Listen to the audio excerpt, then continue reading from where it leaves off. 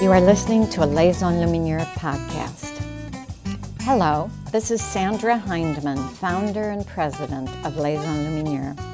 We specialize in manuscripts, miniatures, historic jewelry, and other small-scale works of art from the Middle Ages and the Renaissance.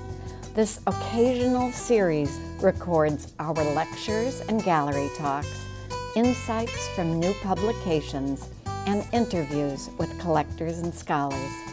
Our aim is to offer an ever wider public tools for learning about the diversity of our activities and the breadth of our interests. Welcome, and please enjoy today's podcast. This is Sandra Hindman, and I'm here in Chicago with Nina Rowe, who is joining us from New York. Nina, why don't you say hello? Hello, it's lovely to be here. Great. Let me tell our podcast listeners a little about who you are and what we're doing here.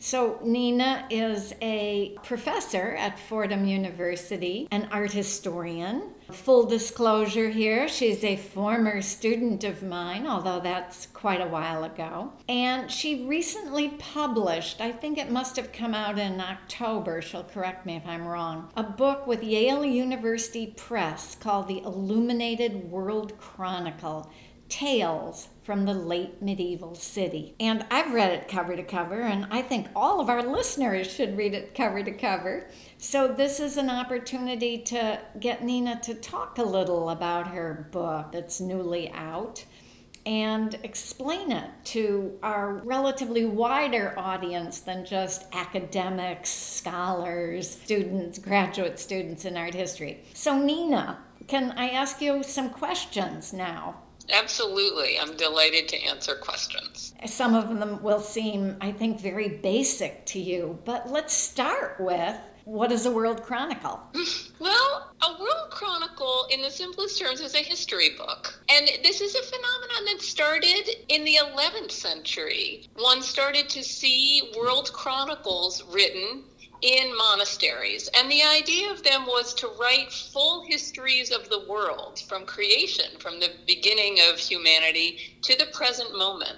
And so those were things that were written in Latin, and they were written for monks and other clerics. But then in the 13th century, there started to be a kind of secular version of this, where writers who were attached to courts or who lived in cities started to write world chronicles of their own in the vernacular languages and what people spoke in the street. And this is Middle High German in the region that I'm interested in. So they wrote these texts that went from the beginning of time as they understood it to the present, but they involved, they were retellings of Bible stories, like the stories of Genesis and creation, and then going on with Noah. But then they went to stories that we considered, part of a different tradition. They go on to the stories of the Trojan War with long accounts of the adventures of, Hector and Achilles. Then they go back to biblical stories. Then they weave out again and then get into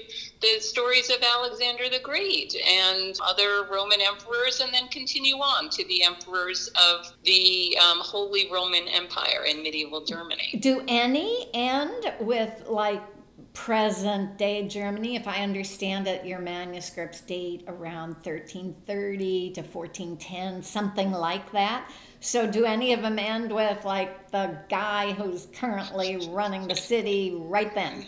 That's a great question, but they actually end, the latest ones, the texts themselves go up into the 12th century, maybe the early 13th, the longest one does. But the manuscripts that I deal with actually take those texts and sort of reconfigure them and add pictures. And so they were actually, the manuscripts I deal with were made later than the texts that were written. And so they wouldn't go up to the exact day of, say, 1330. Right.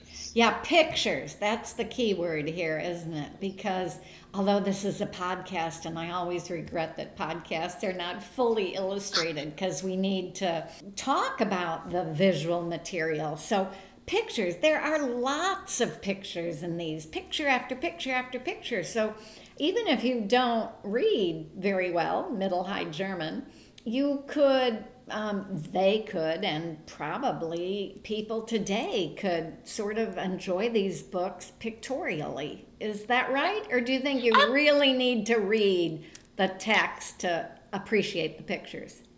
Well, I think there's a lot to enjoy in the pictures themselves. I mean, most of these are extremely long books, the manuscripts. They can have, say, 300 folios, which is, front and back, so that'd be 600 pages, and then with about 250, 300 images in them. Which is an enormous number of pictures, an enormous number.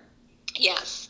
There's certainly, if we think back to like life of in the 14th and early 15th centuries, there would be a lot that would be amusing for somebody who could leaf through the books and simply be, amused by the pictures. But the texts themselves, as I said, they are written in the vernacular and they're versified, which means, they rhyme, they're in couplets. And so it seems evident that they were made to be read aloud. And so you could have in a household, one or two people who were able to read and interested in reading aloud and good performers reading aloud. Like some people just like to do that. And then you can imagine other people sitting around, after dinner. It would have been extremely entertaining. Are there any? I mean, we can assume that, and we assume that for Chrétien de Troyes and French romances, that they were read aloud, especially the verse versions. But is there any primary source material that talks about reading aloud or reading these aloud in, the German and Austrian regions that you discuss? These authors themselves refer to reading aloud. Oh. They don't say, take this book and read it out loud, but there are phrases woven in the texts that make reference to those practices. Well, that's interesting. Well, you remember our audience, they're going to be interested in the art. Of course, they're interested in the text and the imagery, but let's try to give them some idea now of what goes on pictorially in them. Maybe we could start by, instead of just having you describe all the pictures, which would take a long time since there are hundreds of them, why don't we start with, what do you think is the strangest story told in any of these histories of the world? Yeah, just to explain the strangeness. I mean, this is the thing. Earlier, I made reference to the fact that the texts themselves draw on familiar stories, Bible stories from Genesis, whatever, but they are revamped completely so that many of them would be just unrecognizable and really surprising to readers today. So things like when the devil sneaks on Noah's Ark. And that's my favorite story. You picked my favorite story. Okay, let's explain that story, because of course everyone knows about Noah's Ark and the flood, but nobody probably has read the way that it's recast in this book and these manuscripts. So in this telling of the story, the devil sneaks on Noah's Ark. Meanwhile, the Lord makes Noah have his family members who are on the ark. He makes them take a pledge of chastity, and he is extremely threatening to them in the text. There's a lot of lively dialogue just in general in these, and in this story in particular, it's quite clever. But he talks about, if you violate these codes, if you sneak around, you husbands and wives, with one another, because his various children had partners, he said, I'm going to beat you from head to toe and you'll be terribly punished. But meanwhile, the devil has sneaked on Noah's Ark. So Noah, in order to keep these couples from having sex with one another, he puts the men in their own chambers and the women in another. But when the devil sneaks on the ark and he tells Noah's son, he talks him into sneaking to his wife's bedchamber. You haven't talked about the ashes yet. You have to yes. tell. Yeah. So in order to keep the couples from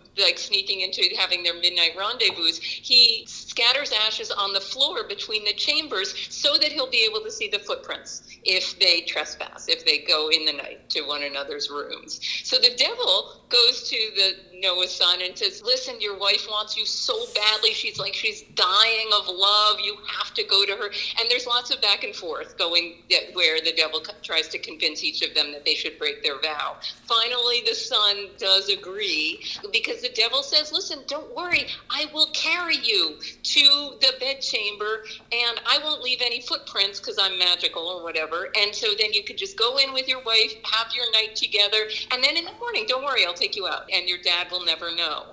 And so there are great pictures, back to the pictures, subject matter. There are great pictures of the devil trying to talk the son and daughter-in-law into having this little tryst. And then also pictures of the devil carrying the son from his bed to the bed of his wife. Then in the morning, however, the son is like, okay, I'm ready to have you carry me back. And the devil's like, no, sorry. He's like, you never should have trusted me. I'm a liar. What made you think I would actually do this? So then the son has to go back to his room and leave footprints. And leave footprints, and then Noah discovers the footprints, and he's totally puzzled by them.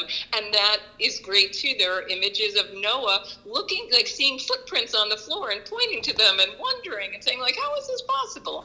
And, what happened? It must have been that your wife snuck into your room, etc. In the end, the son and the daughter-in-law tell Noah, well, the devil tricked us, and Noah forgives them. But those are some great images. I love the story. And I should say in general, there are plenty of pictures in this book. The reproductions are both plentiful and very high quality. As in a medieval manuscript, you can sort of read Nina's book from the pictures and the captions on them as well. So that's my favorite story too, and I think that gives our readers, or listeners rather, a really good idea of the kind of, as you say, vivid dialogue, animation, the sort of made-up quality of the stories too.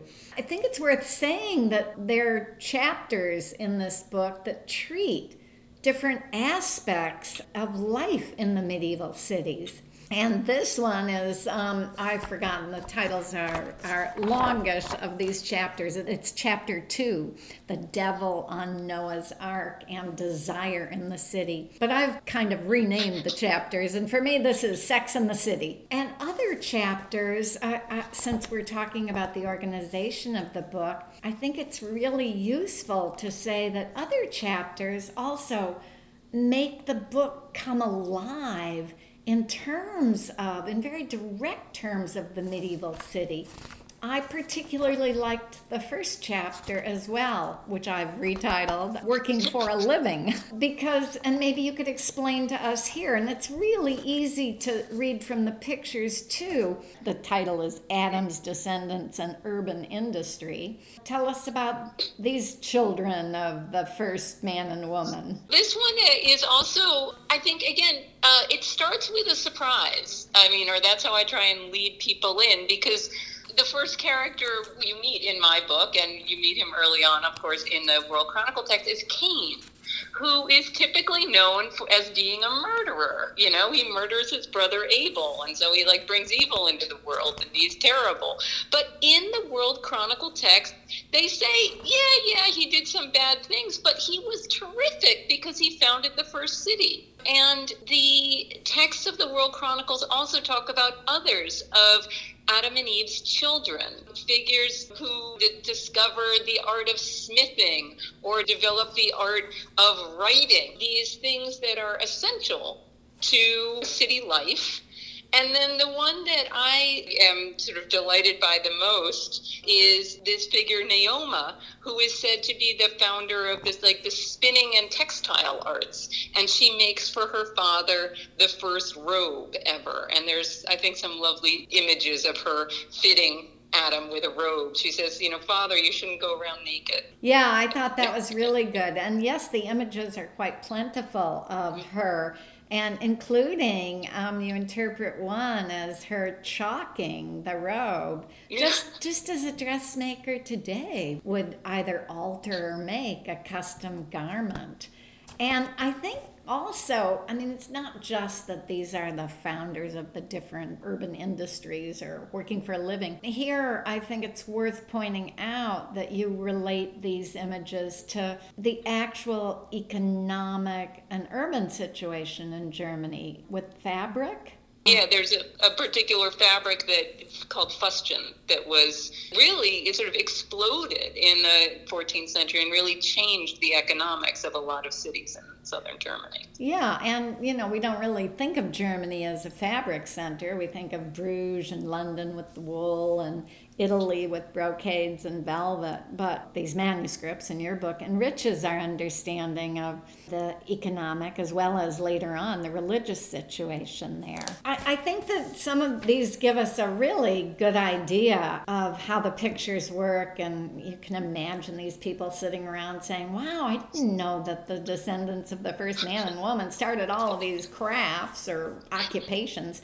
People who will look at our podcast will, of course, see the cover of your book, which is advertised on the Yale University Press site and also now on Amazon. But it's very odd. In fact, someone today who works here asked me, what's going on in that cover? So can you explain the cover? The cover is from one of my favorite manuscripts that I deal with. It's a manuscript that's in New York. It's on paper and it's painted with washes. And so you can really see the sort of the strength and delicacy of the handling of wash and watercolor, what we would imagine to be watercolor, in these manuscripts.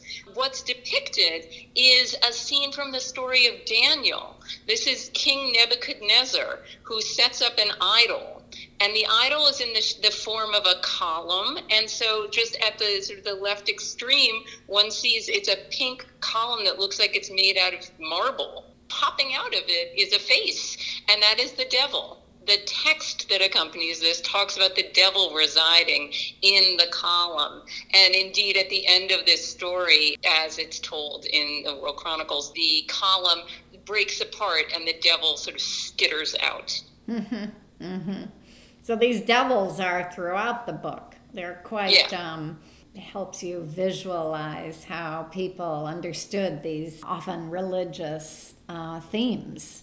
Yeah, but it's also, when one thinks religion, this isn't the kind of use of a biblical story that one might expect from the Middle Ages. People tend to think of the Middle Ages as being pious in a way that might even accord with sort of Protestant attitudes, but that by no means is the case. There's so much creativity and fun that is taken, I think, with these stories. Yeah, I think readers and hopefully the listeners of our podcast would also be taken by and interested in your third chapter. And I know that you already did a podcast on the Jews as represented in the World Chronicle. Is that right? Is that what the... Mm-hmm. Yeah. And so this chapter is called Moses the Jew with an Ethiopian wife in the time of plague.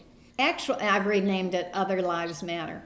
But it has one of my favorite pictures too, because of course I'm also a jewelry dealer. So it has Moses and Tarbus and the ring of forgetting.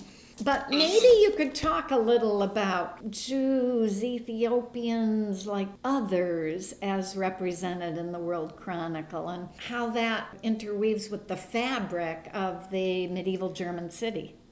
Yeah, I like this chapter a lot because it gives us an opportunity to explore, facets of, again, the medieval city that often get lost in popular conceptualizations. That is, increasingly scholars recognize that European cities were not homogeneously white, and we've long known that they weren't homogeneously Christian, because of course with the great Jewish populations that you would have certainly in northern European cities. And so I focus in this chapter on the city of Regensburg, which was a port city. And it also had a great, sort of very prosperous and fairly large Jewish population in it.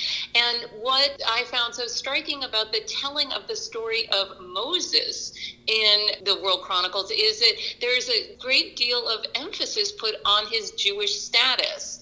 Indeed, like the whole, and there's a great deal of sympathy for him as a Jew. There is this extensive account of his mother letting him go as an infant, and because she wants to protect him because he's a Jew, and her running, along the banks of the river as he floats down away and tearing her hair out and crying. And then when he comes into the court of the Pharaoh, they go endlessly on and on about him, like, is he Jewish? Is he not Jewish? What would happen if he were Jewish? And there seems to be a lot of sort of interest and curiosity in that, and also curiosity about circumcision. And there is an episode that's added in, that appears again in this World Chronicles, where when Moses is like a youth, maybe 16 years old, his maid says to him, you're not like the other people at the court. You're different, look at yourself, essentially, like take a peek like in your underwear and you'll see that you're different.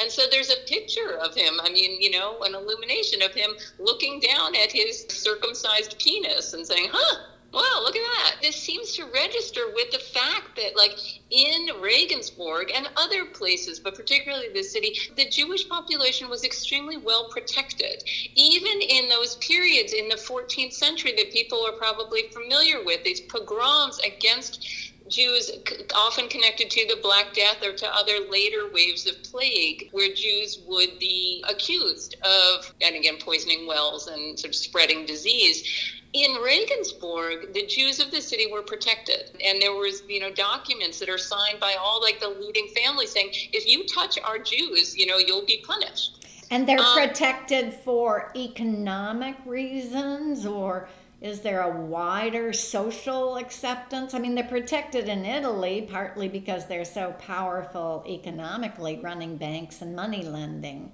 I think it's probably a both and situation. That is, we all know that for a variety of reasons, and also the way traditions developed, that Jews became, immersed in the financial trades, and they were money lenders. And so the prosperity of the city relied on this community of Jews, but also their district, their neighborhood was right in the center. It was practically next to the Rathaus, the municipal, the town hall. And again, there just seems to have been a good deal of amity. And the thing is that we don't have a lot of texts that tell us, like, day to day how people got by or how people felt about one another. Right. And that's why we can use things like both the text and the images in these fictional things, these things like World Chronicles, to try and get at some of that texture of day-to-day life or exchange or collegiality or whatever it is. So it's similarly with recognizing that in a port city like Regensburg, you would have people coming through with all kinds of skin tone. That is because that's where trade happens with people from the Mediterranean region, from North Africa.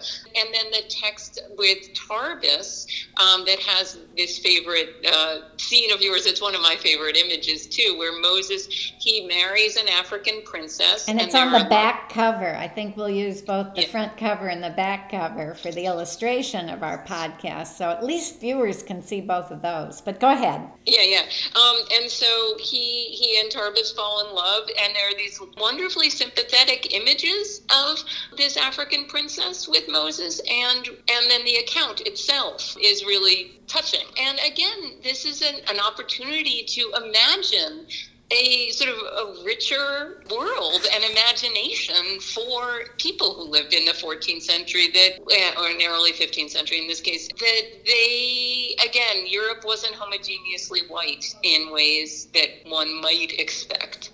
And there was indeed sort of curiosity about people who weren't most of your other neighbors, we can guess. Right. This is from the chapter that I've called Other Lives Matter. And I think, it's worth returning here to the subtitle of your book, which might seem first glance, relatively straightforward and even banal, tales from the late medieval city. Because, in fact, they're not tales. The World Chronicle doesn't tell tales from the late medieval city. But what you've done, which is so remarkable, I think, and so interesting, is to weave these stories from long ago, long before the medieval city, into the lives of those in the medieval city. So you're right. I think, again, it's worth underscoring that these stories, these tales have helped you unwrap what life was like for people in this social class in the medieval city. Let's talk about this social class. What do you know about who owned and read these then? I know you have a few actual owners. I think that's interesting too.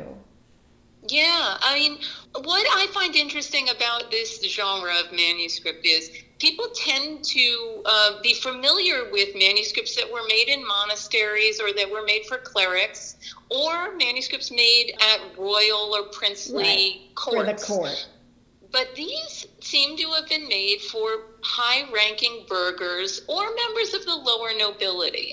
The 14th and early 15th centuries were a period where burghers, people without bloodlines, the titles, people who made their money investing as entrepreneurs in things like weaving and textiles and other long-distance trade, they became extremely wealthy, and they would have, some of their townhouses, their urban mansions still survive. For instance, in the city of Regensburg, it's amazing. There are skyscrapers, essentially, the 14th century version skyscrapers still standing. And there are no records of any illuminated World Chronicle being in the possession of anyone at the upper ranks, imperial, royal, princely.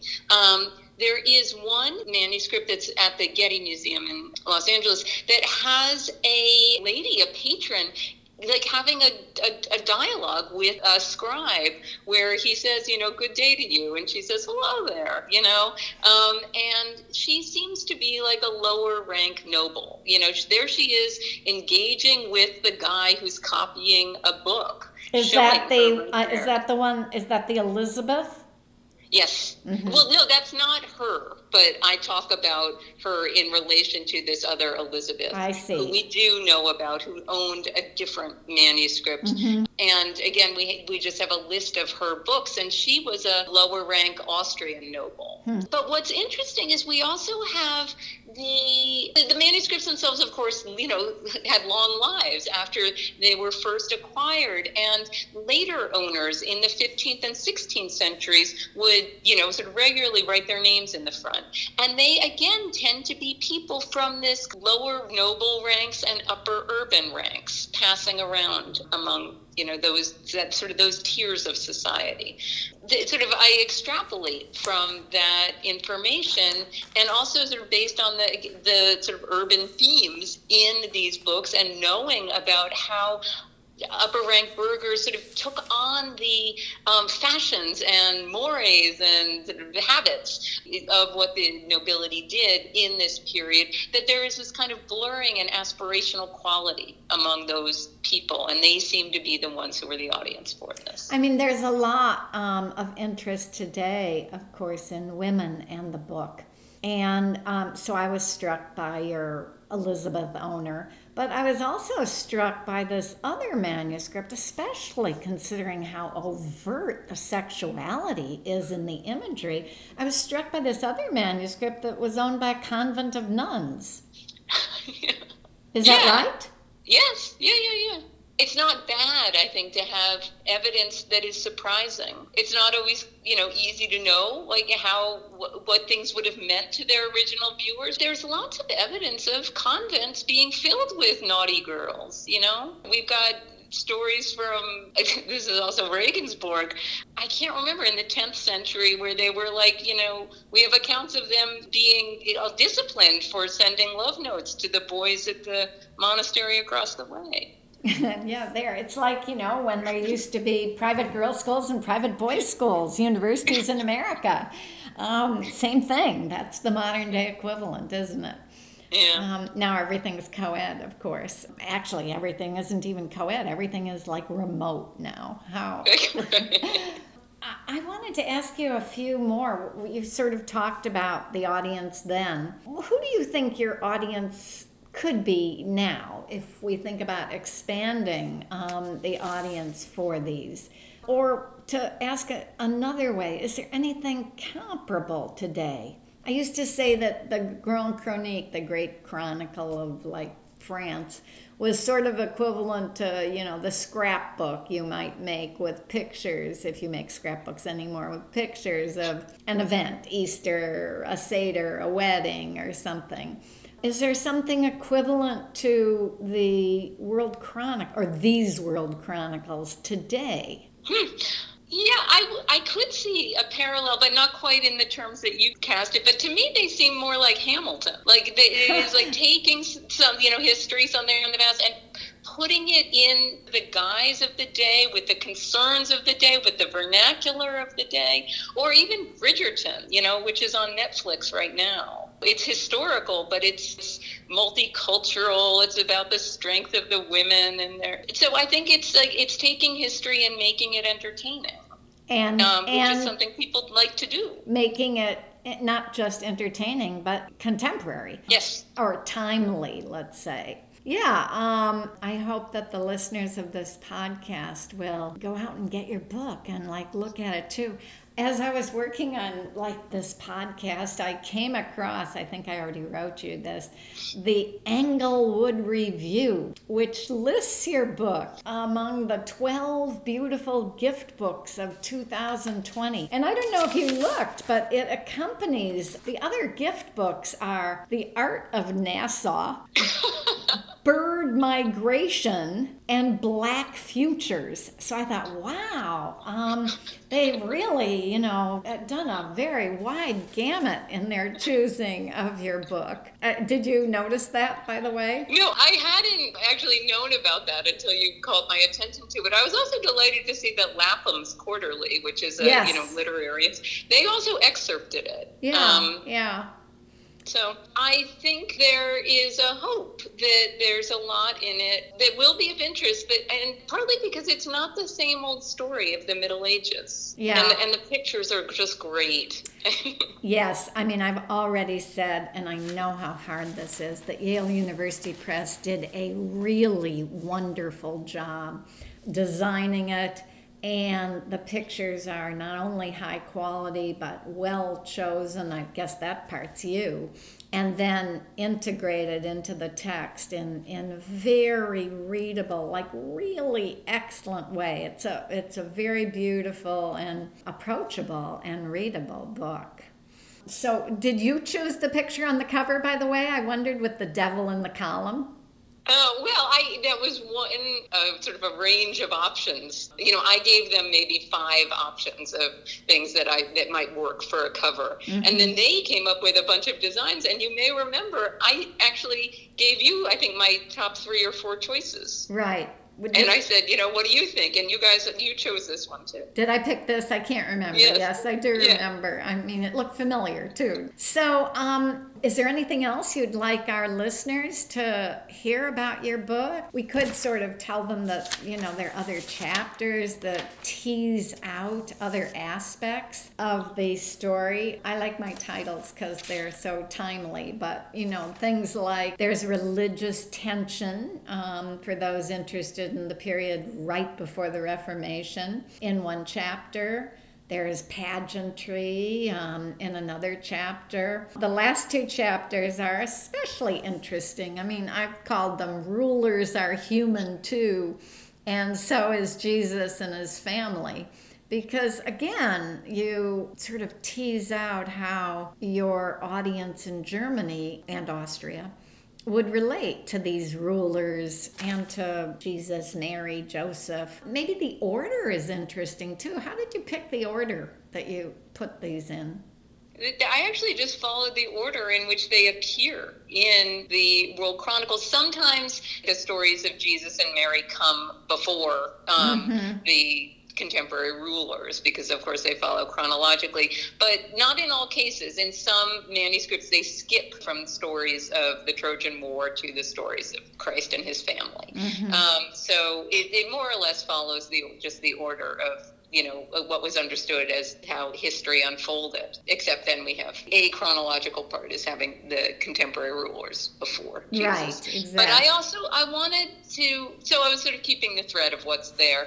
And I think the presentation of the story of Christ and the Virgin, I mean, I talk about it in relation to phenomena in cities where there's a sort of an emphasis on charity, and rich burghers trying to sort of negotiate their great wealth with the fundamental, Christian emphasis on humility and poverty. And it seemed an apt way to close the discussion.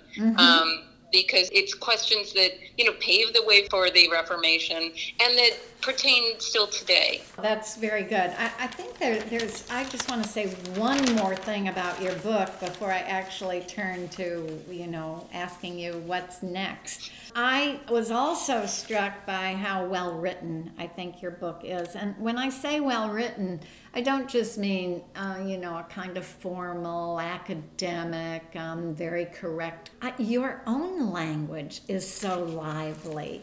It's, unusually lively in the way it's written for an academic book. I mean, you use words like whisper, yarn, boisterousness. I mean, words that resonate in a kind of everyday speech today, I think, too. So, brava, great job.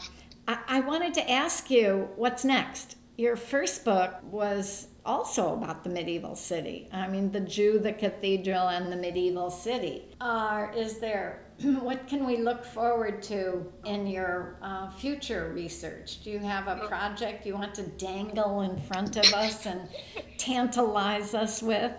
Well, first of all, I have to say thank you for those really nice things you said about the writing and the beauty of the book too, which I cannot take credit for, but I just appreciate the work. Honestly, the material itself inspires one to be playful. I think this was a really fun book to write.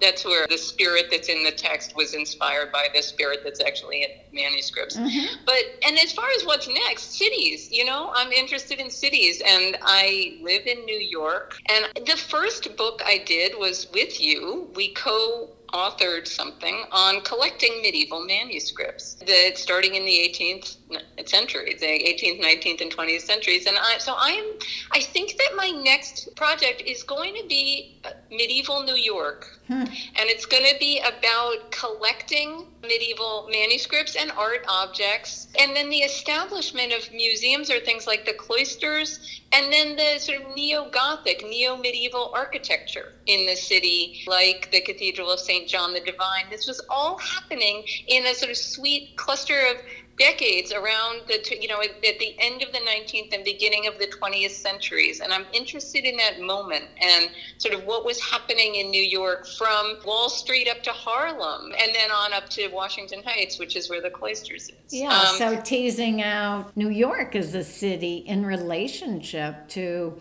not just collecting, but building medieval-like architecture. The book you referred to, just for our listeners, is Manuscript Illumination in the Modern Age, that Nina and I worked on together, which still has a lot of currency today. Yeah. I want to thank you, Nina. This has been great, and I hope it will encourage many listeners on our podcast, and that in addition, it will encourage many purchasers of your book who will read it now, excited by the tantalizing descriptions that we've given of the devil and Noah and the footprints and, the guy who peeks under his skirt or garment and the founders of crafts and cities. The imagery is so rich. The telling of the tales is just as rich. So thank you so much for joining us today. Until next time. All right. Well, thank you. And I thank the listeners for sticking with us. I really appreciate the opportunity to share this.